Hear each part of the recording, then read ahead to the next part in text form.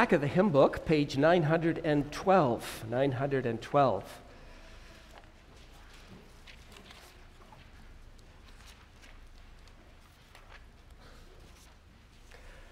Our subject for this morning from Psalm 6 is when the elect lose the awareness of grace. I'm going to read Articles 4 through 6, page 912. The danger of true believers falling into serious sins, Article 4. Although that power of God, strengthening and preserving true believers in grace, is more than a match for the flesh, yet those converted are not always so activated and motivated by God that in certain specific actions they cannot, by their own fault, depart from the leading of grace, be led astray by the desires of the flesh, and give in to them. For this reason, they must constantly watch and pray, that they may not be led into temptations. When they fail to do this, not only can they be carried away by the flesh, the world, and Satan into sins, even serious and outrageous ones, but also by God's just permission, they sometimes are so carried away. Witness the sad cases described in Scripture of David, Peter, and other saints falling into sins. Article 5. By such monstrous sins, however, they greatly offend God, deserve the sentence of death, grieve the Holy Spirit, suspend the exercise of faith, severely wound the conscience, and sometimes lose the awareness of grace for a time until, after they have returned to the way of genuine repentance, God's fatherly face again shines upon them. Article 6. For God, who is rich in mercy, according to his unchangeable purpose of election, does not take his Holy Spirit from his own completely, even when they fall grievously. Neither does he let them fall down so far that they forfeit the grace of adoption and the state of justification, or commit the sin which leads to death, a sin against the Holy Spirit, and plunge themselves, entirely forsaken by him, into eternal ruin. Please open your Bibles now to Psalm 6. I encourage you to keep your Bibles open to that psalm as we make our way through these verses. Psalm 6, to the chief musician with stringed instruments on an 8-stringed harp, a psalm of David.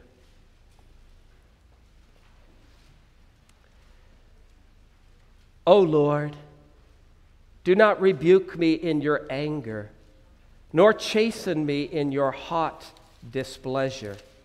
Have mercy on me, O Lord, for I am weak. O Lord, heal me, for my bones are troubled. My soul also is greatly troubled. But you, O Lord, how long? Return, O Lord, deliver me. O save me for your mercy's sake. For in death there is no remembrance of you. In the grave, who will give you thanks? I am weary with my groaning. All night I make my bed swim. I drench my couch with my tears. My eye wastes away because of grief. It grows old because of all my enemies. Depart from me, all you workers of iniquity, for the Lord has heard the voice of my weeping. The Lord has heard my supplication. The Lord will receive my prayer. Let all my enemies be ashamed and greatly troubled. Let them turn back and be ashamed suddenly. So far, the reading of God's holy word.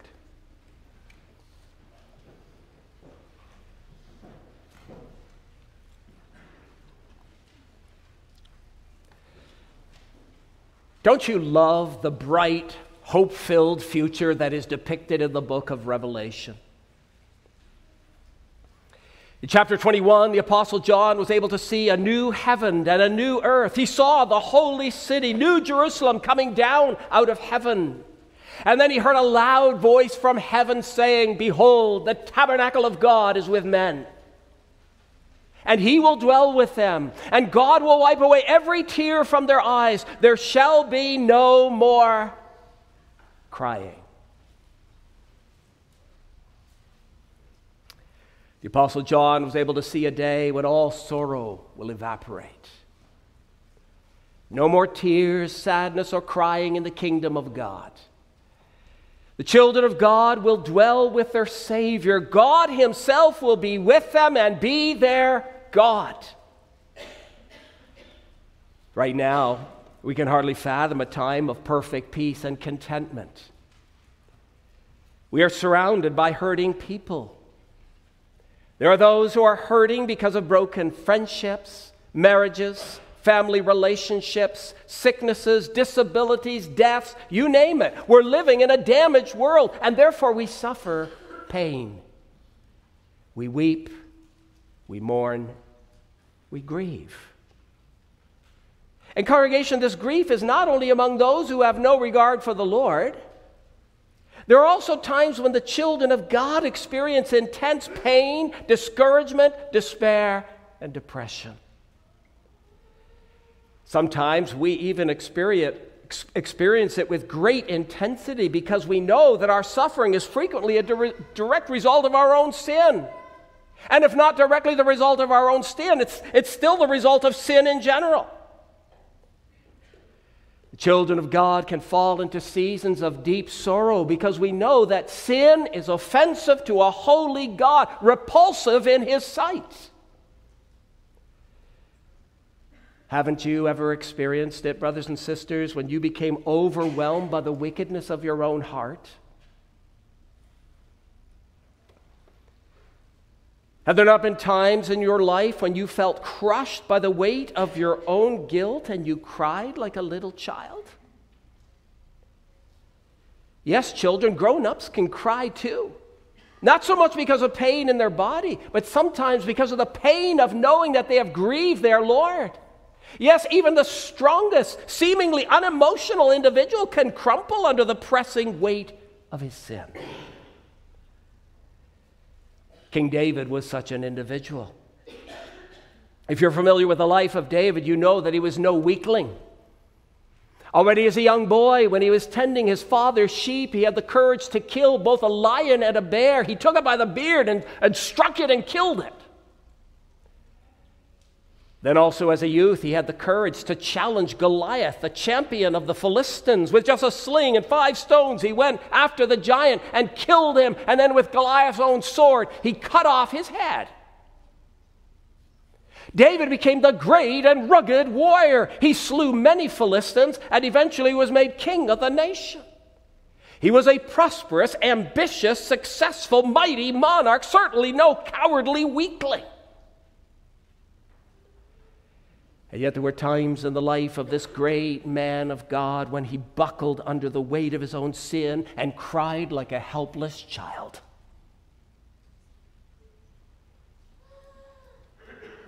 He was a mighty man who was able to bear more than most men. But there was one thing that troubled him more than anything else, namely the burden of his sin and the knowledge that by his sin he had grieved the Lord and provoked divine wrath. As he pondered his iniquity, his tears streamed down his face. Psalm 6 is a psalm of David in which he exposed the agony of his soul. It reveals one of those dark moments in the life of this otherwise courageous, fearless king. The psalm reminds us that even the elect of God, those chosen in Christ before the foundation of the world, can sometimes lose the sense of God's favor and the awareness of grace for a time. The elect can pass through what some of the old writers refer to as the dark night of the soul. The dark night of the soul. Psalm 6 is the first of what has been called the penitential psalms. Penitential psalms are those in which there is a confession of sin and pleading with God for his mercy and grace. Some of the more familiar penitential psalms are Psalm 32 and Psalm 51. Psalm 51 is especially well known because of its historical link with David's adulterous relationship with Bathsheba. Following his confrontation with Nathan the prophet, David poured out his heart to God in repentance and sorrow for sin. In Psalm 6, we do not know the historical setting and the sin over which he grieved. It is left unspecified. But David shows us how he was torn apart by his sin. He even experienced physical ailments. He fell into such deep depression that his whole body reacted to it. But in this psalm, David shows us not only the depths of misery into which he was plunged, but also the deliverance he experienced by the mercy of God. The Lord did not leave him in the slough of despond or forsake him in the valley of sorrow.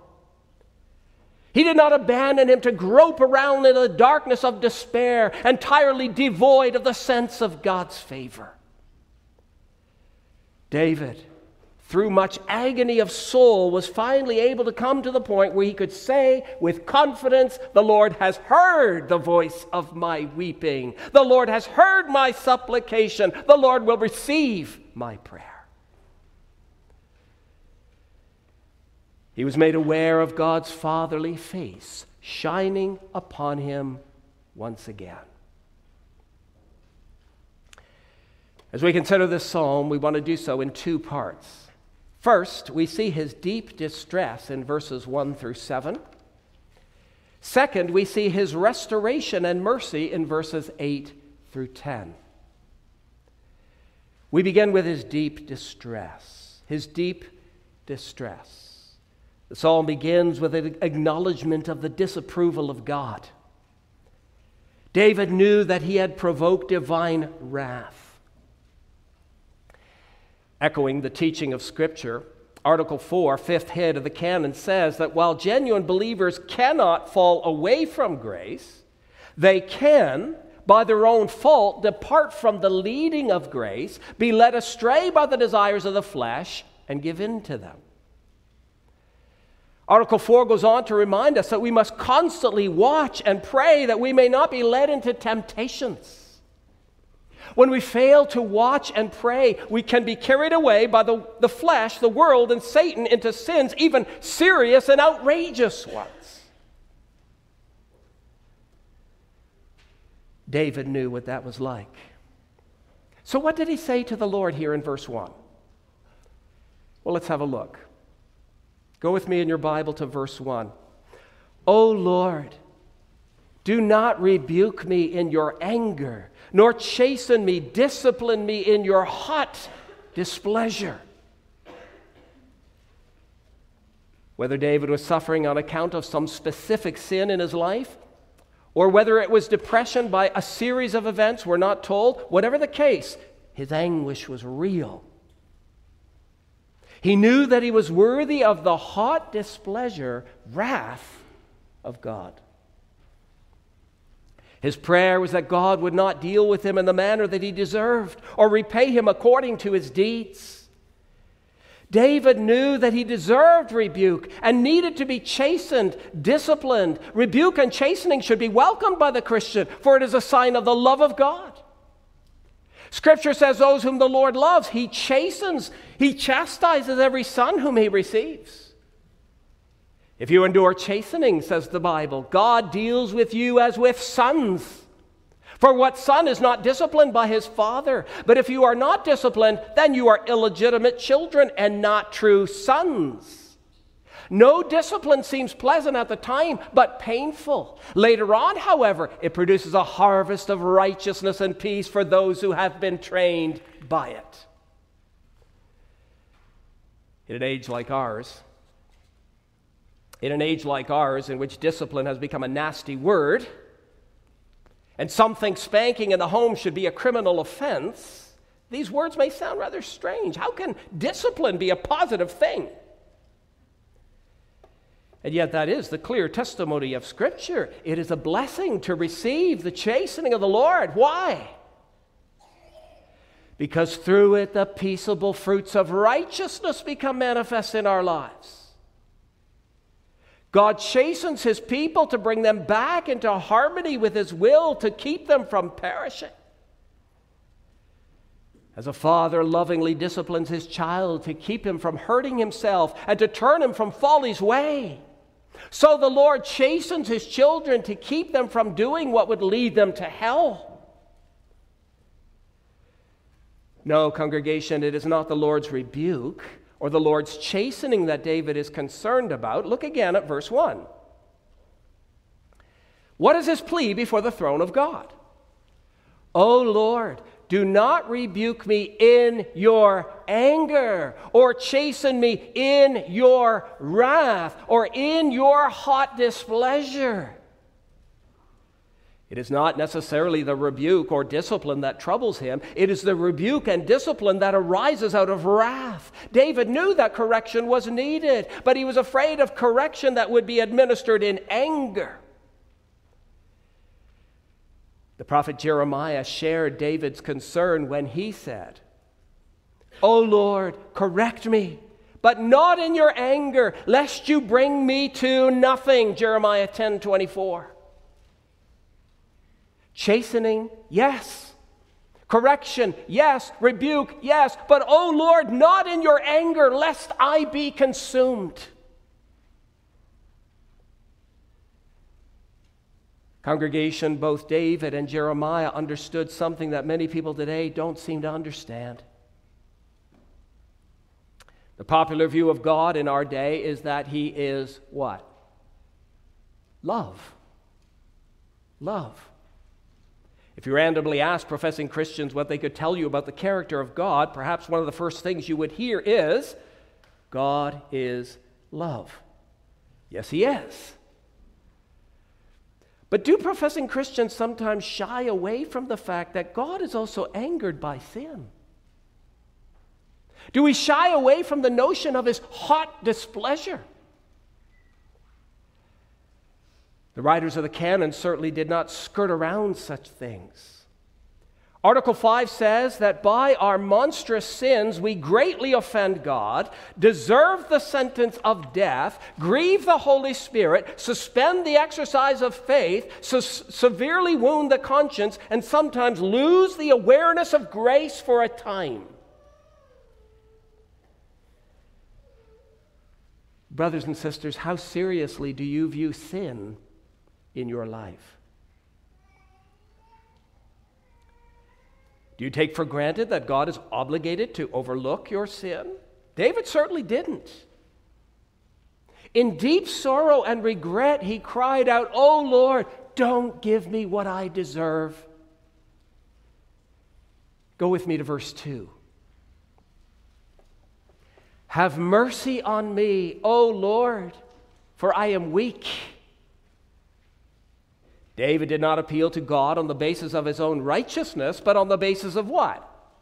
God's mercy. Have mercy on me, O Lord. He didn't say, Lord, I'll try to be better in the future. I'll try to clean up my act. Lord, I promise not to do this again. None of that. Have mercy. Have mercy. David understood something about the basic nature of the gospel. The only way that he, a vile sinner, could be received by a pure and holy God was by means of mercy and grace. That was his greatest need. He knew that on his own he could never climb the ladder to God. In verse 2, he confessed that he was weak or faint or languishing. David, weak? Think about that. The mighty monarch before whom none of the nations could stand, by whom Goliath was slain, this man confessed, Lord, I am weak.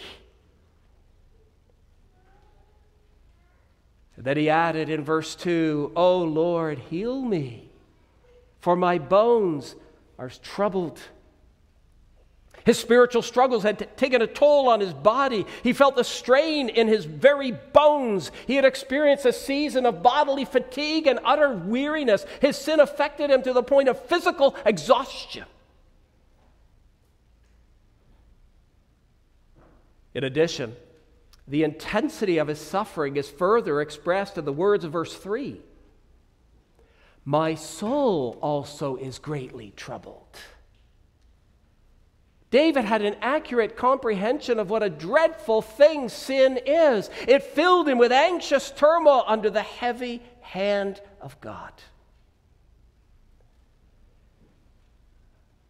Brothers and sisters, have you ever really contemplated what a dreadful thing sin is? It has marred everything that God made to be beautiful. Were it not for the reality of sin, we would have no trouble living in daily joyful fellowship with God. It is our sin that gets in the way. And then, instead of joy, there is sorrow, restlessness, and anguish of soul. David was plunged into that deep anguish of soul. His body ached, his bones were in agony, and he felt inwardly crushed. At the end of verse 3, he called out in misery, "O Lord, how long? How long must I suffer? How long must I endure this anguish of soul before you come for my deliverance?" Incidentally, in one of my commentaries on the Psalms, it was noted that this was Calvin's favorite exclamation. "O Lord, how long?" Calvin was often plagued by various ailments.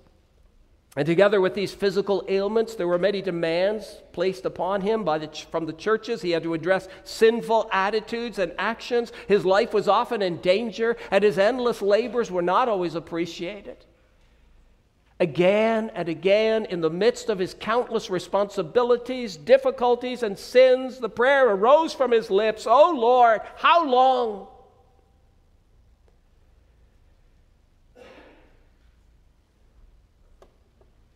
As we go on to verse 4, we see that David sank so low that he came to a point where he lost the sense of the presence of God. He lost the sense of the presence of God. In his depressed state, he felt as though God had withdrawn himself from him, hidden himself. Look with me to verse 4. "Return, O Lord, deliver me. Oh, save me for your mercy's sake." You see that word return there? The word return at the beginning of verse 4 indicates that David sensed that God was absent. His sin had put up a wall between him and his Lord. That wall seemed to be impenetrable. Have you ever felt like that? Have you ever experienced those occasions where God seems to be very distant, as though his loving presence had been withdrawn? Your prayers seem to bounce back to you. You feel empty and alone, forsaken and abandoned. Have you ever felt as though there was an impenetrable wall between you and your Lord? I suspect most Christians have had that experience to one degree or another. Some of the greatest people in church history had moments when they were deeply troubled by these things. Martin Luther had times of depression to the point where he sometimes even doubted his salvation. He had moments when he also questioned the rightness and the value of the Reformation. Charles Haddon Spurgeon, who's been called one of God's choicest gifts to his church in Britain and indeed throughout the world, a powerful preacher, greatly used of the Lord, was also affected by times of unbearable depression and deep distress. Brothers and sisters, what do you do when you fall into such a state? Do you become bitter, angry? You deserve better treatment? What do you do? What did David do? David continued to appeal to the mercy of God. In verse 2, he said, "Have mercy on me." And again in verse 4, he said, "Oh, save me for your mercy's sake." David had some understanding of the character of God. On the one hand, he knew that God was angered by sin. On the other hand, he understood the mercy of God, his covenant mercy. In Psalm 86, verse 5, David wrote, "For you, Lord, are good and ready to forgive and abundant in mercy to all those who call upon him." You, O Lord, are abundant in mercy. Psalm 103, verse 8, "The Lord is merciful and gracious, abounding in mercy." Because David also understood this aspect of the character of God, he continued in his appeal, "Save me, not for the sake of my goodness and righteousness, but save me for your mercy's sake."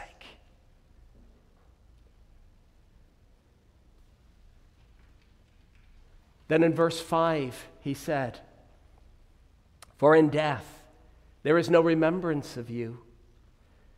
In the grave, who will give you thanks?"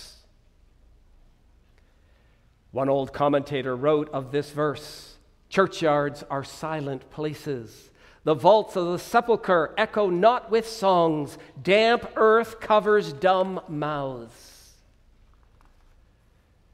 Brothers and sisters, in verse 5, David was not doubting the fact that there's life after death. He clearly speaks of life after death in other Psalms. Read Psalm 16, for example. He knew that there was life beyond the grave. What he was saying is this: "Lord, if I die as the result of this agony of body and soul, then my opportunity of praising you in this life will be over.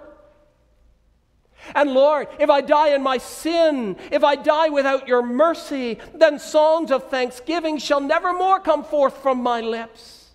If I die without your mercy, then I shall be eternally separated from your loving presence. Oh Lord, please don't let this happen."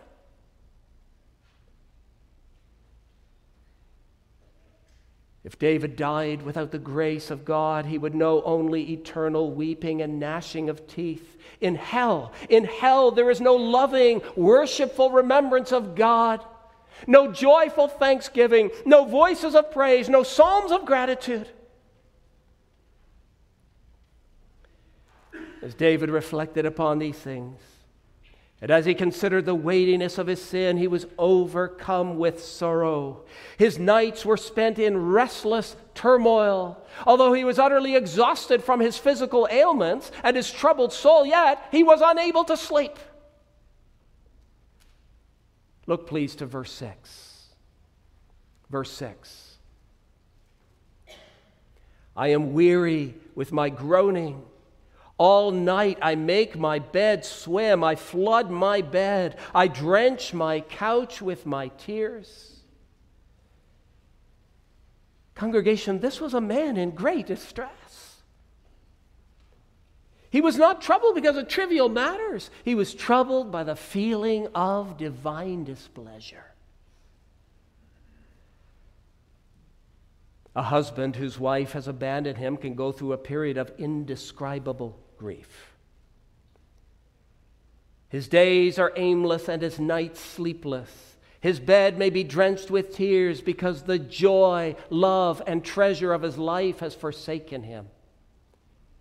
If you've ever known a man who's been forsaken by his wife, then you know how miserable and hurt such a one can be, even if he knows he deserved it. Well, brothers and sisters, what David experienced was far worse than a separation from one's wife or husband. He felt that God himself had departed. During those long hours of the night, he sobbed like a child until his bed was drenched. He knew that he deserved it. It was his sin that separated him from God. It was his own fault. He knew it. The king of Israel, the strength of the nation, lay helplessly upon a couch drenched with tears.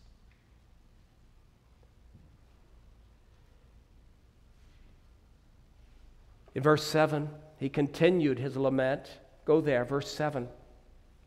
He continued his lament by saying, "My eye wastes away because of grief. It grows old or weak because of all my enemies." As an old man's eyes grow dim because of age, so says David, "My eyes have become red, weak, and dim through weeping." His vision became blurred, and his eyes lost their shine. At the end of verse 7, he mentions his enemies. "Because of all my enemies." It's as though his enemies were rejoicing in his afflictions. They had heard of his sad condition, and you could just imagine them saying, "Ha! Serves him right. I hope he withers away in his depression. I hope he dies from his ailments." Of course, his enemies had no idea that this was not just any sickness. This was sickness of the soul. His enemies, being indifferent to sin, did not realize what he was going through. But neither did they care. It suited them just fine seeing David in misery. They spoke of him with scorn and contempt. This, congregation, was the King of Israel, the anointed of the Lord. Yet he was a man in deep distress, a man who had lost the sense of the presence of God.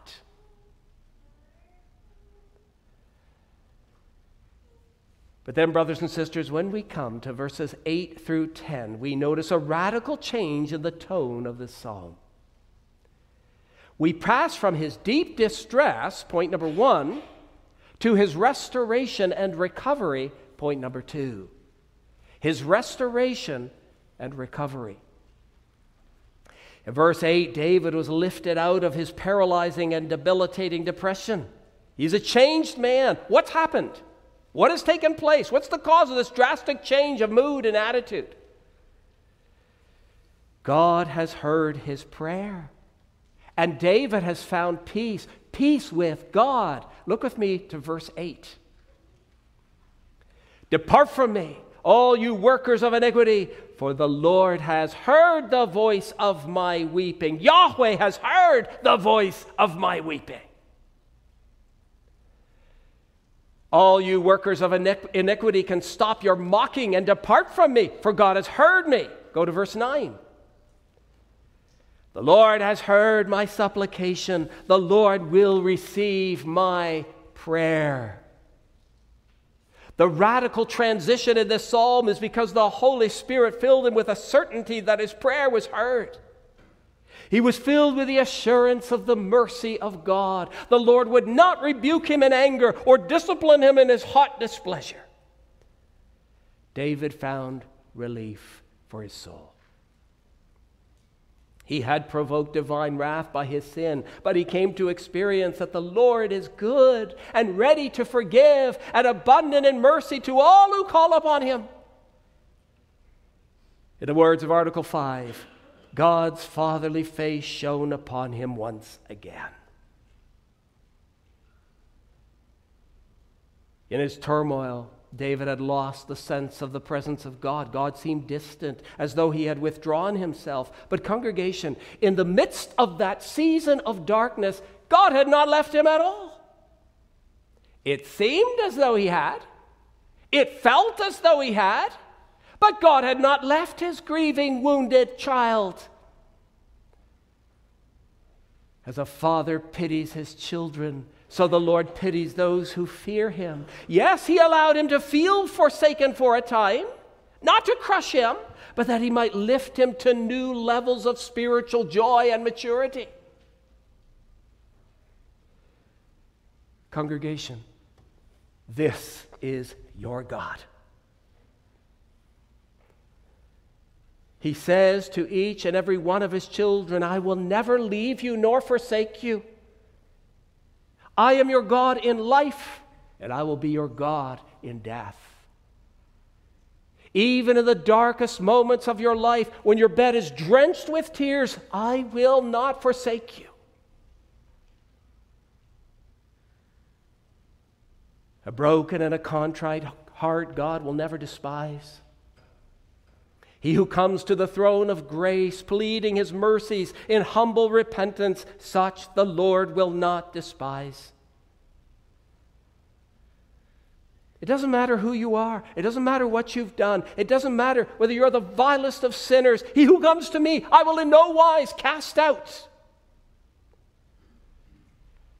If you acknowledge your weakness and confess your inability, if you admit your unworthiness and say, have mercy on me, O Lord, for I am weak.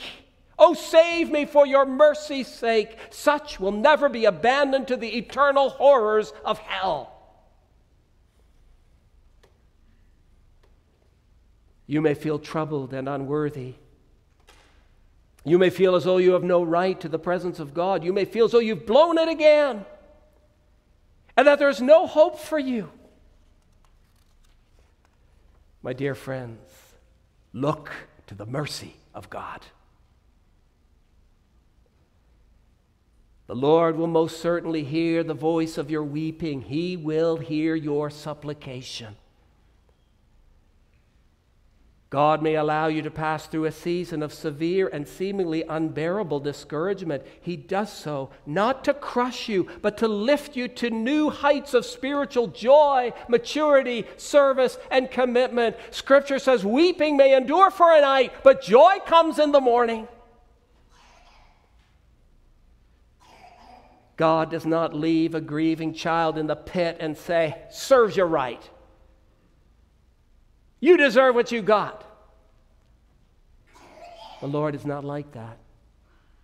Yes, He hates sin and despises rebellion, but the repentant sinner will never be left to wallow in his filth. God will answer, God will save, God will show mercy.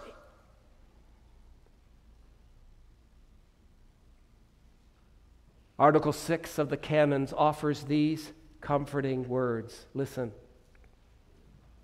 For God, who is rich in mercy, according to His unchangeable purpose of election, does not take His Holy Spirit from His own completely, even when they fall grievously.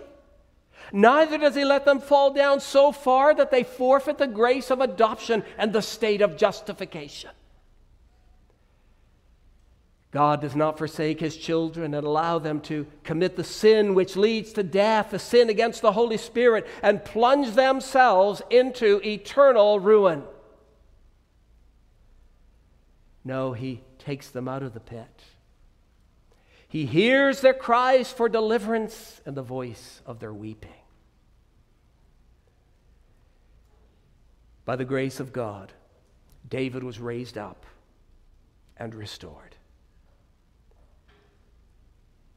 And he came to see, as we read in verse 10, have a look there, verse 10, that all his enemies will be ashamed and greatly troubled. They will turn back and be ashamed suddenly. Those who mocked him in his anguish would one day themselves, if they did not repent and believe, they would experience the anguish of the absence of the favor of God, not a temporary anguish, not a season of depression, but eternal anguish, eternal weeping, eternal disgrace. David's weeping endured for a season. But the weeping of the unrepentant who have not sought the mercy of the Lord will endure forever. Forever he will cry, Lord, how long? Lord, how long? But there will be no answer. There will be eternal silence. Never a word of deliverance from the Lord. Never, never. Brothers and sisters, how urgent it is for sinners to repent while there is still time. Better to weep over your sin now than to weep eternally. Blessed are those who mourn, for they shall be comforted. Does your sin trouble and grieve you? Has it brought you to your knees before the cross? If it has, then you can be assured that the Lord will not forsake you. How do we know that? How can we be certain? Because, brothers and sisters, there is one. There is one who not only experienced a feeling of the abandonment of God, but he actually experienced a true abandonment of the love of God for your sake.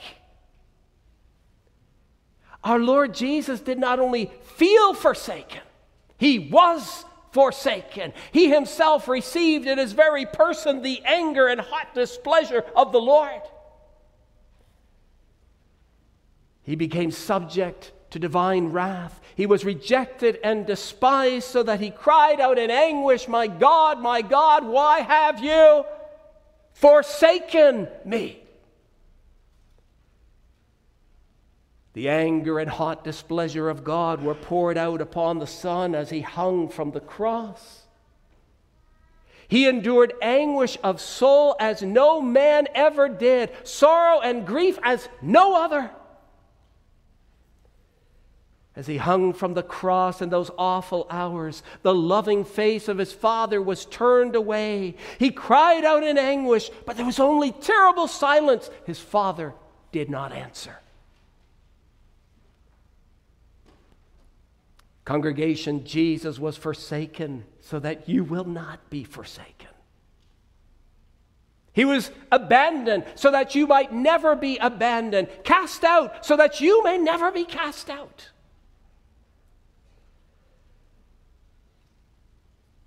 Then in the darkest hours of your life, you are to lift your swollen eyes to Jesus Christ. Whatever pit you may be in, Christ was deeper. Whatever darkness you encounter, Christ was in greater darkness. Whatever distress falls upon you, Christ was in deeper distress. Whatever tears you shed, Christ were more bitter. Whatever agony you endure, Christ endured greater. And why? Why? David's suffering was on account of his own sin, but Christ was without sin, without blemish. Why then the terrible agony? So that the Lord may hear the voice of your weeping. So that the Lord will not turn a deaf ear to your cries. So that he will not turn his loving face from you. Brothers and sisters, is your sin distressing you? Bring it to Christ. Is it depressing you? Bring it to Jesus. He said, "All who come to me, I will in no wise cast out." Then come to him. Come with your burdens and tears. He will hear the voice of your weeping and restore you to the awareness of his presence, grace, and love. He will never forsake his elect, chosen in Christ before the foundation of the world. And then one day, he will bring you to that new Jerusalem, where he will wipe every tear from your eyes. Blessed are they who mourn now, for they shall be comforted.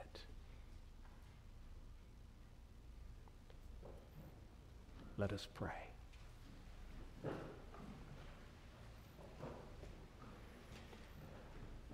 Lord, we confess before you this morning that we do not always weep as we should, because we are not always sensitive to our sin as we ought to be. Our minds and hearts are not always in tune with your mind and heart. And sometimes, Lord, we live in such a way we don't even realize that we are offending you. We ask your forgiveness. Show us our sin, that we may repent. Cause us to mourn now, so that we will be comforted. Lord, we think of what your word teaches about those who will mourn forever, utterly forsaken,